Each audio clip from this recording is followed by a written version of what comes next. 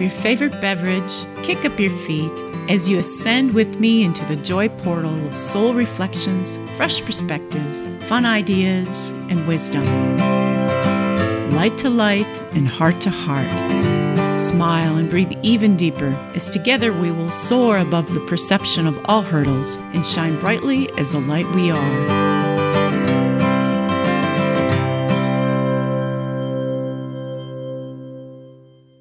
Hi, everyone. Welcome to Light, Laughter, and Lattes. My name is Jerry Habstreet. I'm an evasive quantum healer, medical intuitive, self-ascension intuitive counselor, and your friend and soul connection for the next hour. So welcome Oneness Talk Radio Facebook, Oneness Talk Radio YouTube, Oneness Talk Radio, and also all of those out there who are listening via podcast on Anchor, Spotify, and all the affiliates. Welcome and happy new moon. And so the new moon is tomorrow, and it's exciting because every time a new moon comes around, we have the opportunity to create anew. So what new things do you want to call into your life? What do you want to start a new pattern, a new project? It's always fun to create the new things, the new house, the new car, the new relationships. But ultimately, the ultimate creation is you. You are the paintbrush of your creation. And Gaia is the place where we get to paint upon. It's our canvas. And so our paintbrush, which is us, is all the energy. It's all the stuff that we focus on. It's how open our heart is or not. It's our belief systems, our unhealed emotions, the people we talk to, the people we are connected with, the foods we eat. It's everything. And all of that makes up the paint on our paintbrush. And so ultimately, if you want a greater experience, a happier experience, a more joyful experience in your outer world, you would work on creating the new you. So calling in, it's a great time to call in a higher state of consciousness, or maybe healing or opening the heart more. All of those things will assist you to make a new painting in the outer world. And so we are going to have an opportunity to do that today. I'm going to have, near the end of our time together, we will be doing a new moon kirtan chanting ceremony. And this is a lovely way to bring in the harmonium and the chanting and really bring our creation or ideas into form.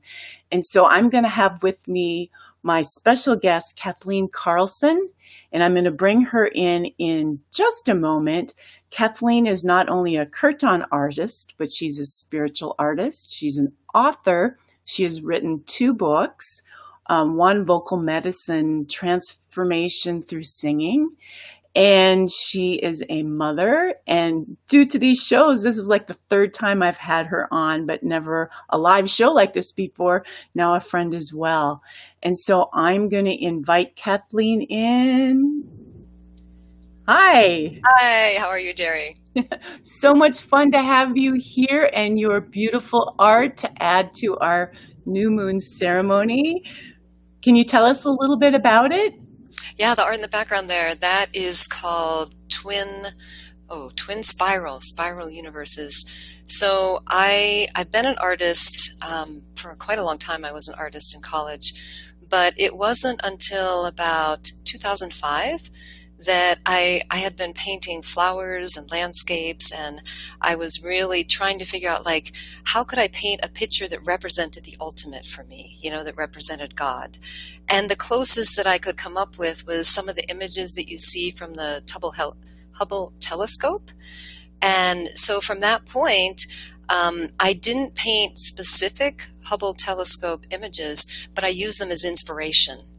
And so then I started painting in, this very abstract, kind of very colorful images that you see in the background. So I've done a whole series of suns and moons and galaxies and planets and yeah, so I love all of that stuff. I love astronomy. I love planetariums, so yeah, that's where it started.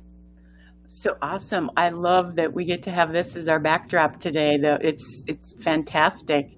And so, um, tell us a little bit how you got started with doing the kirtan music, because that's really a specialty. I don't know many people who play the harmonium and do this. Right. Yeah. I don't know if I'd ever seen one until maybe 5 or 6 years ago. And I actually went to a Christmas party, and the son of a friend of mine had just come back from India. And she said, "Oh, he's gonna do a chant for us at the end of this Christmas party." And I was like, "What is that instrument?" And when I heard like the Sanskrit chanting, I had heard it before when I was in college. I had gone to a rebirthing conference and I heard one chant and spent months chanting that one chant, but then I didn't know that there was more. So fast forward like 3 decades from that point, and then I'm at this Christmas party. So I started hosting kirtan that person would lead, and I didn't know that it existed outside of the style and the particular chants that he does. And then he went on about his way, onto another phase in his life. And I thought, I can't lose this. And the only way I could come up with was I had to learn how to do this myself. So bought a harmonium. I had played piano, but not a harmonium. Took some lessons at a distance, went for like 3 different levels of training in Colorado, and came back here to Bozeman, Montana, and just started leading my own kirtan because I loved it so much. It was the only way that I could get as much as I wanted. So yeah, so that's been a little over 3 years now that I've been leading kirtan myself. And can you share your story of what really got you to step out and really claim this and do this? Yeah, it was. So I have 5 children, and as many mothers will attest, that there's things that you will do for your children that you wouldn't do just for yourself. So I have a son who had a very serious mountain biking accident. He had a traumatic brain injury, and it was a fascinating situation because, of course, in brain injuries, there's not always a lot that can be done medically, and you don't know what the outcome will be because it's very hard to tell what's going to happen. And when someone has a really severe blow to the head, it can open up all kinds of spiritual abilities and psychic abilities and things like that, which he was a 13-year-old boy. And it was just absolutely overwhelming for him. And he and I spent about 18 months together, day and night. Like it was as though he was a toddler. And I slept on his floor in his room, held his hand. And that really started bringing me back to healing with color, healing with music, meditation, visualization, all of these things that I'd really set aside, that I had known even as a teenager that this was my calling and that this is what I was going to do. I wanted to be, to heal with art and music. But, life goes on and you do all kinds of things and you have a family and you're busy and you're running businesses. And so his accident really pulled me back to my own mission. And at one point we went to see a medical intuitive there in Boise, and I was asking her, what can we do? Because he was at a point where he couldn't attend school. I mean, he was really struggling. He'd sit down to do a page of math and he thought it was all correct and half of it was wrong, and he wasn't even aware of it. So he was really affected in, many different ways. So the medical intuitive said, well, you and he have a contract, and a lot of what he's going through is to pull you back into your mission and to help you fulfill your mission. And that's part of his contract and part of the reason why, he's your son and why this all happened. So I had the sense that if I don't pursue this, like what's going to happen next, and sure enough, I pursued it for a little while, and then life went on again. And just around the time that I found kirtan, he sort of cycled back in to the PTSD. And I went for a long walk with him and I sat him down and I said, I know what's going on here. You pulled me back to my mission, and now I haven't pursued it in the way that I need to. and so you're sort of cycling back. Excuse me. And so from that point, it was like there was nothing that I wouldn't sacrifice in order to pursue this. It was like I felt like my child was at stake, not just my own mission, but that there were people outside of me. I'm sure there's others too that I hope someday will benefit from what I'm doing. But yeah, so that was like the tie between myself and my son and him healing from the accident that just put me on this path that no matter what it takes. And so for the last 3 years, I've just held unbelievable number of events. I mean, if there is one person who will come and chant, I hold an event. So yeah, that was sort of the impetus to really get rolling. So, do you have, what was the feedback or after you were chanting to him, right? Well, because he couldn't do anything else, correct? Yes, I could chant. In fact, I had a session with this healer that I had mentioned where my son was asked to just put himself into just a receptive state, which for him was imagining skiing because he loves skiing. So that was a place where he could go where he could forget, what was going on with him emotionally. Physically, he healed, he had a micro brain hemorrhage, but that really should have been healed in about 3 months, but it was all the emotional and psychological things, and just getting, the brain to really work properly again that took much longer. So at one point we had this healing session, and so he was just in his, just visualizing for half an hour, he's just going down a mountain. And I was chanting. I was actually doing a Buddhist chant for him. And the healer was working with us at a distance from Boise. So when it was all over, the next day she gave me a call, and she said, how did it go? And I said, he's doing much better. He's much more stable, And she said, well, I heard you chanting. You found it. This is your gift. This is the chalice that you need to pour yourself into. And so that was sort of a confirmation that, was directly related to his healing. Yeah, those children of ours, boy, they come in as masters in ways that are unexpected. And willing to, sacrifice and go through a lot to keep their parents on track. Right. They sacrifice in a different way than we do, and sometimes it's to teach us to stop sacrificing. True. Yeah. I mean, because for me, it was having to move away from the things that I was comfortable with. I already, was running a multimedia company, was, earning a good living finally, and then this comes along, so it's a different, it's a different thing. We're sacrificing sort of who we thought we were and, the comforts that we managed to achieve for ourselves, and they're sacrificing differently. Yeah. You had one more significant event tied to getting you out there in a greater way, correct? Yes, I did. Interestingly enough, there was a tie with him for that as well. So I went to a kirtan, so I had started attending kirtan, but I wasn't leading. But I was very dedicated, to this person that I had met at the Christmas party. And so I had gone, it was from about August until about April one year, for like the end of 2014 or 2015 through 2016. And that night I was going, and to get to the kirtan, it was a full hour drive, so 2 hours round trip. And I had to go over a mountain pass. So there's a mountain pass between Bozeman and Livingston, and then it was down beyond Livingston where the kirtan was being held.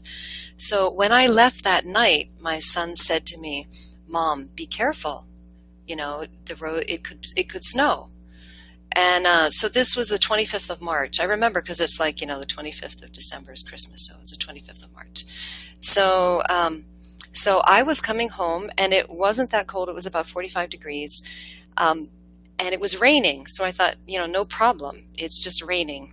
But what happened was I went into the shadow of the mountain, and where the rain had been hitting the road, it had all turned to black ice. But I realized that too late. So it was a 60-mile-an-hour zone. I was going 60 miles an hour, but I noticed like the cars around me like were going really slow. Like all of a sudden I'm passing all these cars and I'm thinking, what's going on? And then I tried to hit my brakes to slow down because I thought, maybe there's like a moose on the road ahead or there's been an accident. And as I hit my brakes, I just slid instantly, and I hit my brakes again and I slid again, and then I was totally out of control. And I hit the guardrail, went across the other side of the road, and basically hit a mountain at like 60 miles an hour and just flipped over and over, completely destroyed the car. But it was like a near-death experience, where I was in this space where no one else was in the car. I knew I wasn't going to hurt anyone else because I was off the road, but it was like time slowed.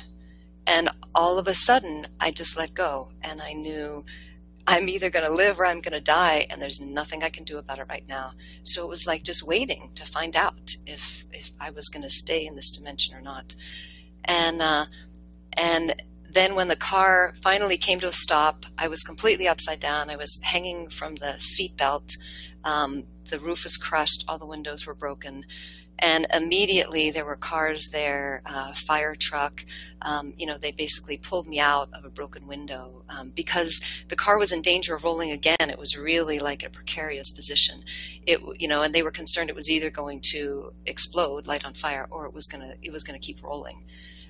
So they got me out and got me away from it, and that was like, okay, it was my child, and now it was this feeling.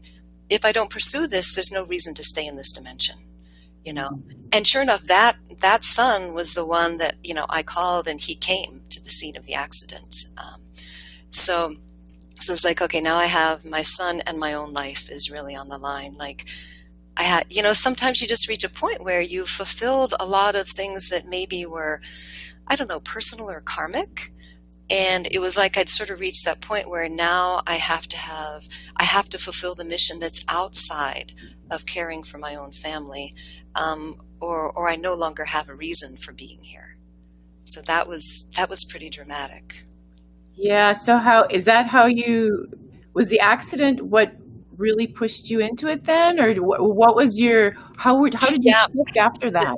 Right. So the accident, so there was a whole sequence, my son had the accident, then it was a few years, then I experienced kirtan for the first time, and then this was in March, and before the end of that year, I had, gotten the harmonium, I was taking lessons, and, by the next summer, I was leading public kirtan. So it moved after the accident, all hell broke loose. It was like I was going to pursue this no matter what.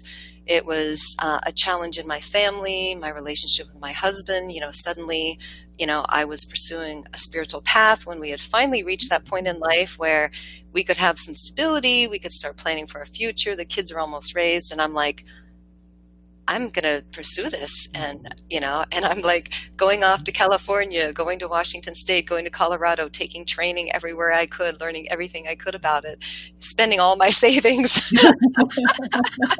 And yeah, it was a major upheaval, and some of my friends were like, Kathleen, are you sure you want to do this? This doesn't seem to be going so well for you. You're like, no, I can't take another accident. Exactly. I was like, hey, this is better than what I just went through. So yeah, from that March after the accident, by the time the next March came around, my life had completely changed. My husband had decided, okay, I'm not going to turn her away from this. I'm going to join her. So he joined, and we actually started forming a band. And so a year later, I was like in association with a lot of other artists who either perform this kind of music or at least were familiar with it and could help me get started. I was doing professional recordings, so I had something that I could put on my website, and yeah, it moved really fast after the accident. Okay, love. And now we need to get to the good part, the harmonium and the chanting and what you do, and share with everyone the healing power of the chanting. You've got a whole book on this, and it is because our voice is our truth chakra. It's connected to our power center, and so it's a great healing technique. Right. So my interest was always in healing. And so when I started studying this, I was just so thrilled to find out that especially when you're singing in Sanskrit, like there is a long tradition, thousands and thousands of years with Ayurvedic medicine and Vedic mantras, where each area of the body is associated with certain mantras. It's associated with certain elements, like fire, water, air, space, earth. And the way they look at it is they're not looking at balancing, nutrition and carbohydrates and hormones and, the kind of things that we look at in Western medicine. They're looking at, let's balance the energy around this organ or around this physical body. And then once that's in balance, then that will move down, to the physical dimension. So it's an interesting thing. It's sort of like right on that borderline because, of course, the sound is physical. So you're giving yourself an internal massage when you sing. So it's physical and yet it's also spiritual at the same time. So it's almost like a bridge. Sound is like a bridge between dimensions. Light is the same kind of thing, light and color, So I have studied that a lot. And when people started realizing what I was doing, I've had a number of people come to me and say, my mother has lung cancer, is there a chant that, is useful for this? Or my friend has a liver disease, what can we do for that? Or I'm having a problem with my eyes, what kind of chants can we do for that? So I've sort of pursued it almost by request, as people have asked and understood my intention. Then I've done more and more research, to try to help a specific person. And then, of course, that chant could be used for anyone who has a similar condition. So I'm sort of building a repertoire of chants that can be used directly for healing, as well as, just the process of singing changes your brain chemistry. The studies that are being done now showing that it releases dopamine, which is sort of an antidote for isolation in our society. It's like the friendship hormone. So there's a lot of things that happen just with any kind of group singing, and then specifically with sacred singing.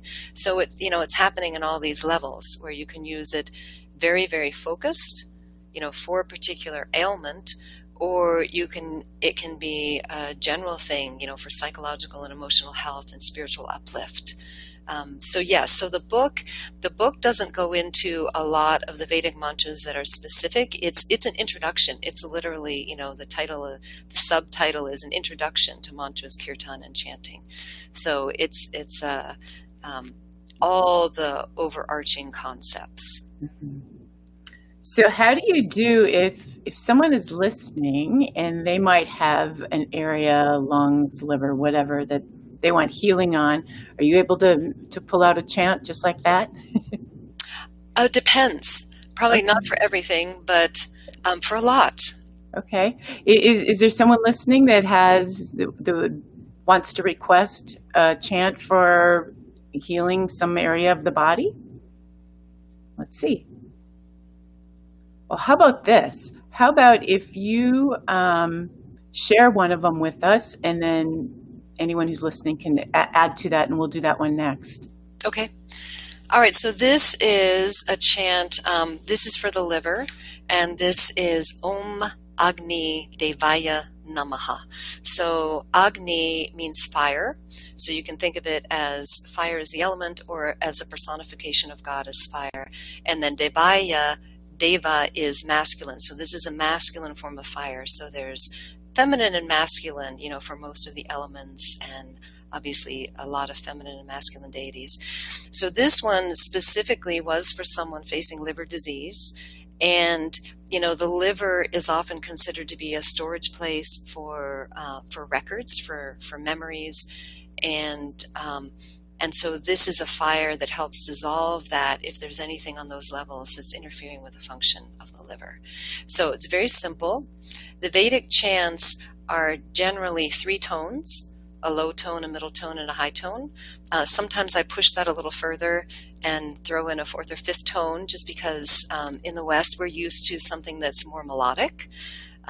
But a lot of the Vedic chants are very simple. So this one is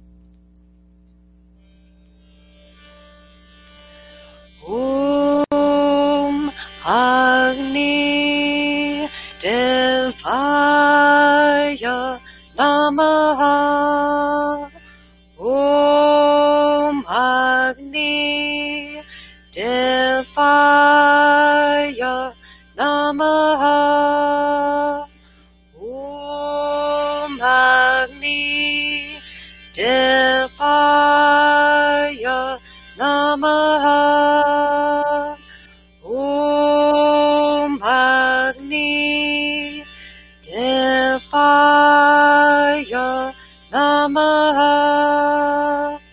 Om Agni Devaya Namaha. Om Agni Devaya Namaha. Om Agni Devaya Namaha. Om Agni Devaya Namaha. Om Agni Devaya Namaha.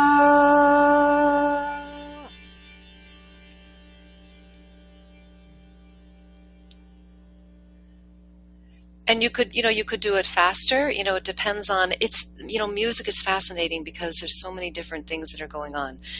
So it's a very different feel if it's like Om Agni Devaya Namaha, Om Agni, and it's very different if you play it in a different key. So what I've been trying to do is put together, first I started with the Eastern, with the Hindu tradition.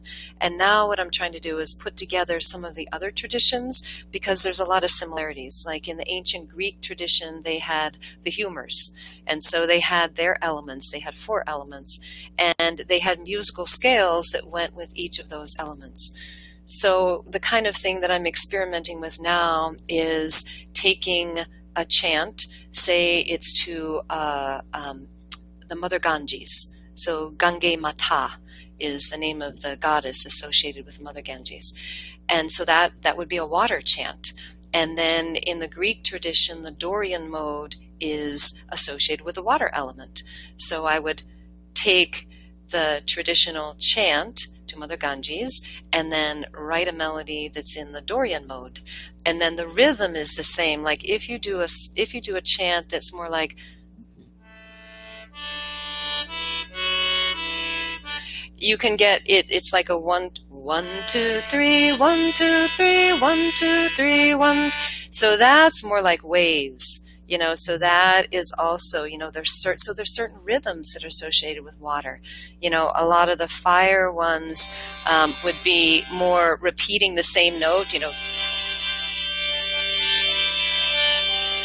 it's like a really intense energy. So it's just endless. I mean, it's a lifetime study. I have to live at least another half a century because it'll take that long, because there's seed syllables, that are for divine electricity or magnetism, and, to learn how to really meld all of that so that it's healing with so many different aspects working together. So this is a very simple chant. I usually do this one just like I did, very meditative style, but there's a lot that can, there's a lot of variety, a lot that can be done. So it's typically, so I've been to several. I love going to chanting, and there's not a lot of opportunity to do that. Yeah. It's almost like, it's a higher state of meditating almost, because you're involving more than just shutting off your mind. You're singing a mantra, and then you have the value of the group of all the people that you're with. And so it's like call and response, right? Can you Yes. share a little bit? Yeah. So in the Hindu tradition, a lot of it, you would sing one line. So the leader would sing a line, and then everyone sings it back. And there's all different variations on that. So that is really that is creating a different flow, and a different connection that goes back and forth. So that's a very good point, because there's different ways to do the singing when you're in a group versus when you're by yourself. So if you're singing all the same melody, that's a focus that allows you to go more like from your heart up to your source. And if you're singing in a group and there's harmony going on, then that's a whole different feel. That's like, like a choir of angels, singing in harmony. But interestingly enough, it's more of a horizontal thing, because in order for people to be singing in harmony, they have to be listening to everyone around them. So to sing all together like that, you're connecting even more with a group. So if you want, when I have a band with me, then I have response leaders. So people have someone to follow when they're singing a response. If I sing a line and then everyone's singing, I have a couple of band members that do that. If I'm just leading by myself, which of course is mostly what I've been doing since COVID hit in March, I was told when I did some events in March and June in a local yoga studio, but we were limited to having 10 people. So if I have 4 members in the band, that's like, half, half the people. So I would just do it myself. And then I tend to sing continuously and do sort of both the call and the response, and have everyone else sing continuously. So one is more meditative, with your own source. And then if you're doing harmony, or if you're doing the call and response, then you have to pay more attention to what's happening right here in this dimension. If you're singing at the same time as the person next to you, and if you're not, then maybe you're singing at the wrong point or at the wrong time. So yeah, it's a very different feeling, and you can create a lot of different experiences just with a group, and even how you set things up. There are some choirs and some groups that are specifically for healing. The Threshold Choirs is one. They sing to people in hospice, where they orient around a single individual. And there's another group that does a similar thing for healing, so that someone is in the center, lying on a bed if it's hospice, or even just sitting in a chair. And everyone is singing around them, so they have that vibration coming from all directions. So that's a different format. You can use crystals in the room to help hold energy in different ways. There's people who use a yurt, or use specific architecture that really helps to amplify energy. So there's a lot that can be done, and it's like the mantra is the beginning. It's the core, but coming out from that, there's a lot that can be done as well. Well, you mentioned the Ganges, and now I can't stop thinking about it. I was just on the Ganges in December. Oh, so do you have a? I do. Let me see. I know I sprang this on you. Yeah, that's okay. I think I've got one here close by. Yes. Okay. So here I have the one to the Mother Ganges. Okay. So I just played a phrase of that, but I'll play you the whole thing. So the words are a little complicated, but I'll tell you just so you're familiar. It's Om Jai Gange Mata, Shri Jai Gange Mata, Om Shade Data Gange Mata Namo Namah. So what this means is Shade is purity, and then Data is to give or to disperse. So this chant is asking Mother Ganges, will you disperse your purity? Mm-hmm.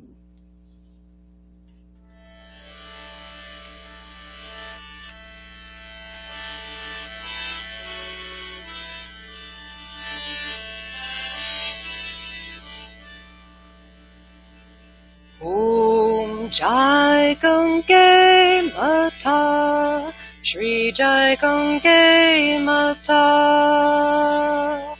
Om Jai Gange Mata, Shri Jai Gange Mata, Om Shade Data Gange Mata Namo Nama, Om Shade Data Gange Mata Namo Nama, Om Jai Gange Mata, Shri Jai Gange Mata, Om Jai Gange Mata, Shri Jai Gange Mata, Om Shade Data Gange Mata Namo Nama, Om Shade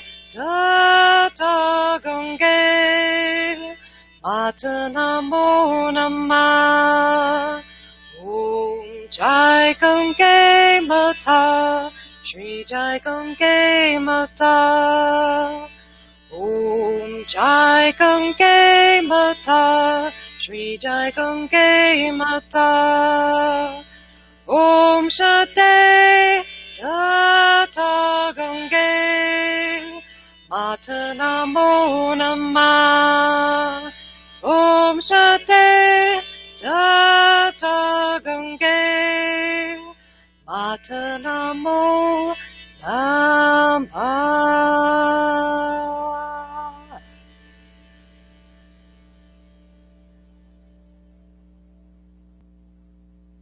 Well, I saw myself floating down the Ganges again, and wow, that's really a happy. It's really a happy chant. I mean, Yeah. I'd be quite satisfied if I was the Mother Ganges and that was my chant. Singing that to me. You know, I did this chant just, 3 or 4 weeks ago. A friend and I went down to the Yellowstone River.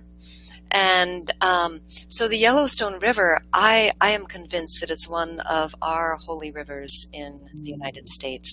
It is the largest or the longest undammed river, so it's considered a wild river. So it's the longest wild river in the country. So we went down and we found a spot, on the shore along the Yellowstone and did about an hour of water chants, including this one.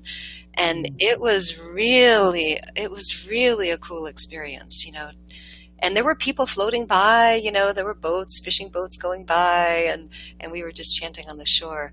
But I loved it. I think the next thing I want to do is find a waterfall and chant near a waterfall.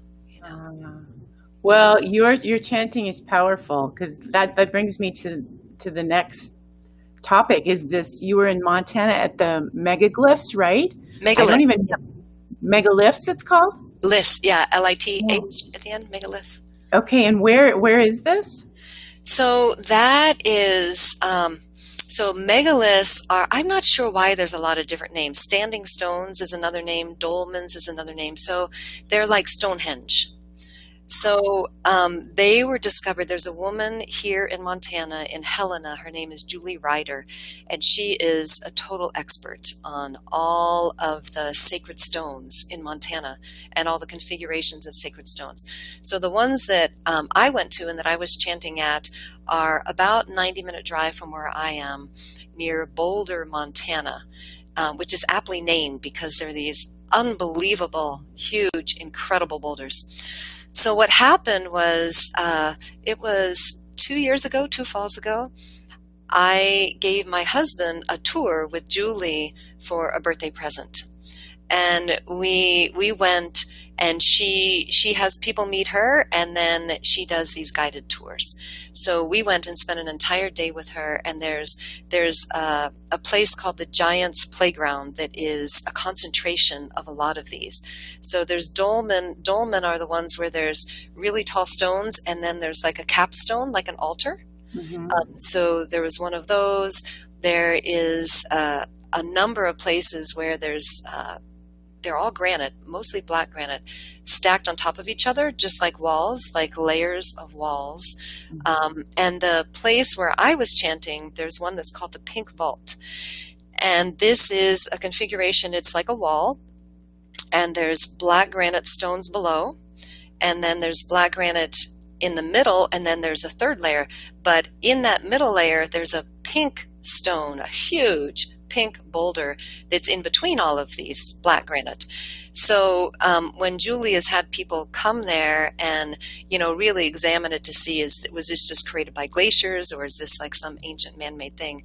That particular configuration was considered the most evidential of something being man-made, because the pink granite, the closest pink granite was 50 miles away.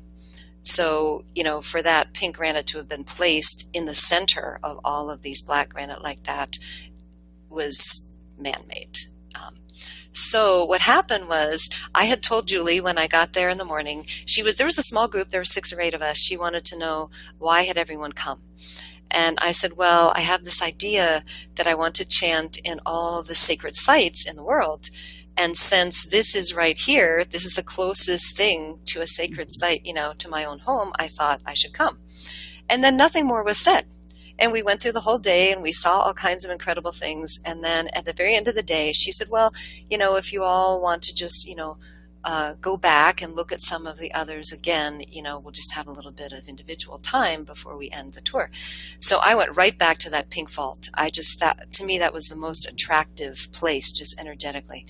And so I went over there and I was literally standing up, like with my hands on the Pink Vault. And so Julie was across a creek and across a little valley from me. And she said, Kathleen, chant for us. And I was like, really, I wasn't expecting that. But I thought, well, okay.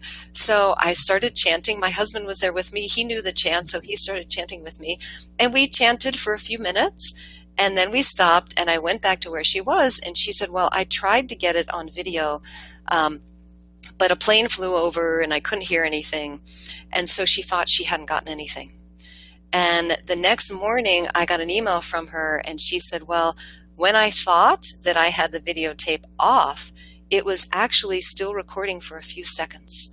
And what she saw in the recording was a waterfall of pink light coming down just where I had been chanting. I had stepped away and and she said this to me, she was like, look at this, So I did. Did you get that picture? Yes, I'm going to try screen share it right now. It is incredible. It is absolutely incredible. Because I just took a still out of her video to save for myself. There we go. Yep. Let me get it bigger. There it is. Yeah. So you can see to the left of the waterfall, you see where there's a black stone and then there's lighter colored stone underneath it. Uh-huh. So that's the pink granite under the black granite. So that's where I was standing when I was chanting. And so this came down, in front. This is just incredible. I've seen so many cool orb photos, ascended beings, fairies in photos, and this is just, it looks tangible. Like, yeah, you could touch it. It looks so real. Right. Yeah, and this is honestly, it's been such a comfort for me, because anytime you're pursuing something that is, a whole new direction in life, and is not familiar to many people, and really sort of trying to break new ground with something, every time that I would get up to a place where I would start to get discouraged, I would remember this and I would think, well, even if I'm just chanting in my basement, it's affecting the world, I believe, in a positive way. And I would just remember this pink waterfall, and I'll say, well, I can just keep creating this pink waterfall, So it's been wonderful to have this as evidence that there's change happening, that it is transformational. Yes. Oh, I love that. So what we're going to do is we're going to have a new moon ceremony. And I thought we would start at the root chakra. And because before you can even open your heart, you need to feel safe first. And the root chakra is the place of safety. And so thought we'd start there, go to the heart, and depending on time, if we can add the moon chant, and then I want to do that ancient chant that you did to bring that waterfall in. Mm-hmm. And so first, if everyone would just set an intention, because the energy flows towards our focus or our intention. So whether that be an intention to open the heart or for personal healing or for whatever it may be, just connect with your heart now and set an intention for this ceremony.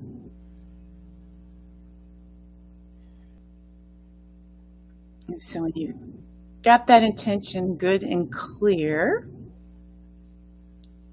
we can begin with your root chakra chant.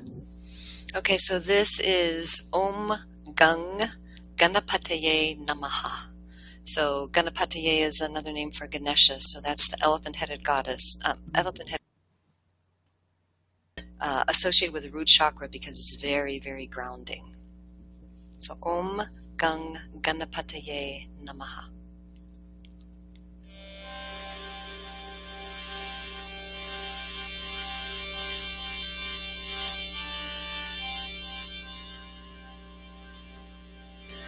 Om Gang Ganapataye Namaha. Om Gang Ganapataye Namaha. Om Gang Ganapataye Namaha. Om Gang Ganapataye Namaha. Om Gang Ganapataye. Om Gang Ganapataye. Om Gang Ganapataye Namaha. Om Gang Ganapataye Namaha. Om Gang Ganapataye Namaha. Om Gang Ganapataye Namaha. Om Gang Ganapataye Namaha.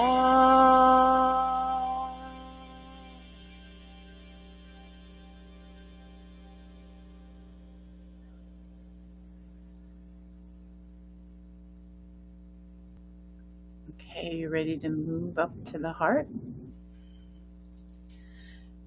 So this chant is Om Hreem Namah.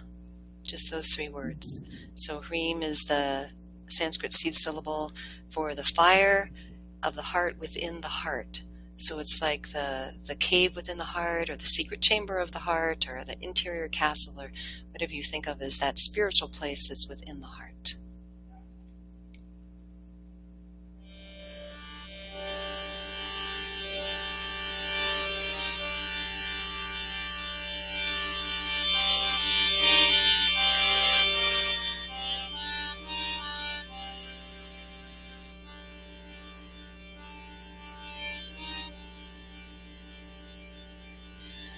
Om Hreem Namah. Om Hreem Namah. Hreem.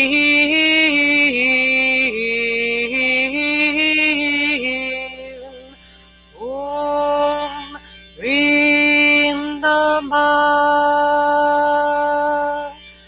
Om Hreem Namah. Om Hreem Namah. Hreem.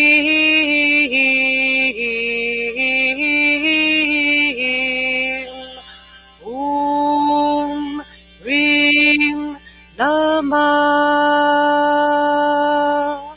Om Hreem Namah. Om Hreem Namah.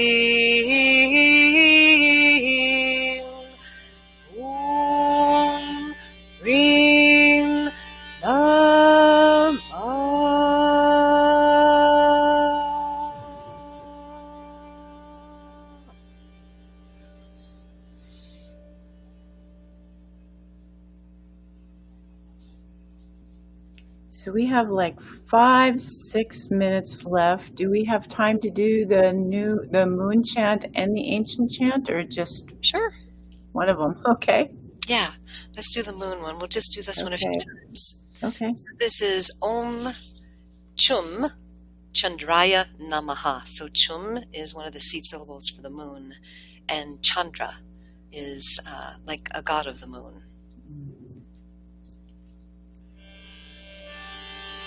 And this is Vedic style, just a few notes up and down.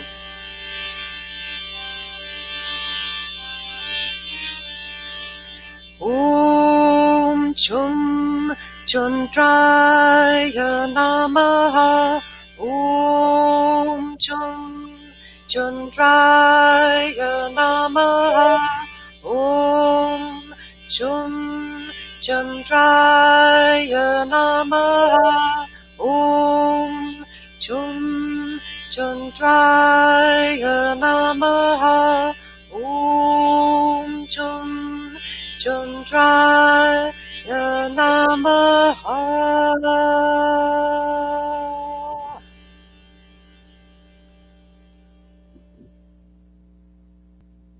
So what I try to do at least once a month is there are mantras for, the sun, the moon, Venus, Jupiter, all the planets.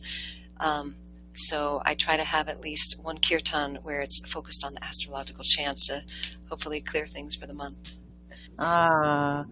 Let's, go ahead. Go ahead. I didn't want you to run out of time. So. Well, no, we're good. We still have 3-4 minutes, so. Okay, good. So the chant that I did at the megaliths that was associated with that pink stream is a chant to Eastern goddess Lalita. So she's a Hindu goddess. And interestingly enough, she is associated with the color pink. So all of the gods and goddesses, are associated with different colors. This is not a chant that I wrote, and it's not a traditional chant. It's actually written by Craig Pruis and Ananda. So I just want to give credit to them for the chant. And they have a very long chant, about 20 minutes long, that goes through a whole sequence of goddesses. So it's like a chant to the Divine Mother. And this is one segment that I've taken out, and I just really have focused on this one segment. Mm-hmm.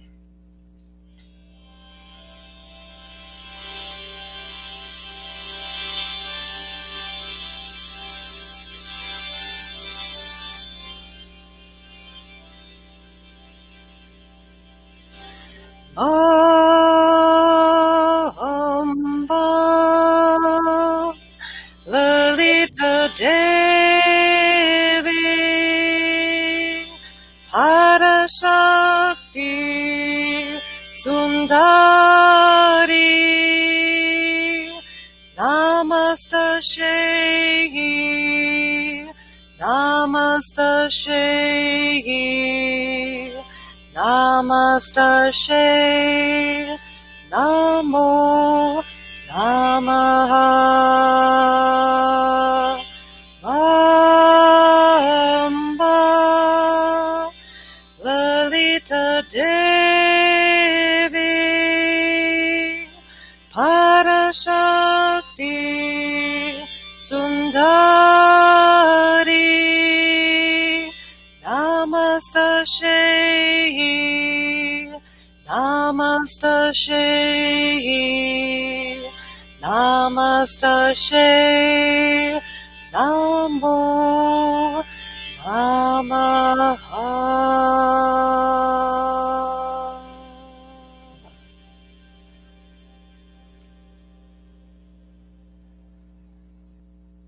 Oh, beautiful. Thank you. It's always so nice to just kind of feel the reverberation kind of after the chants.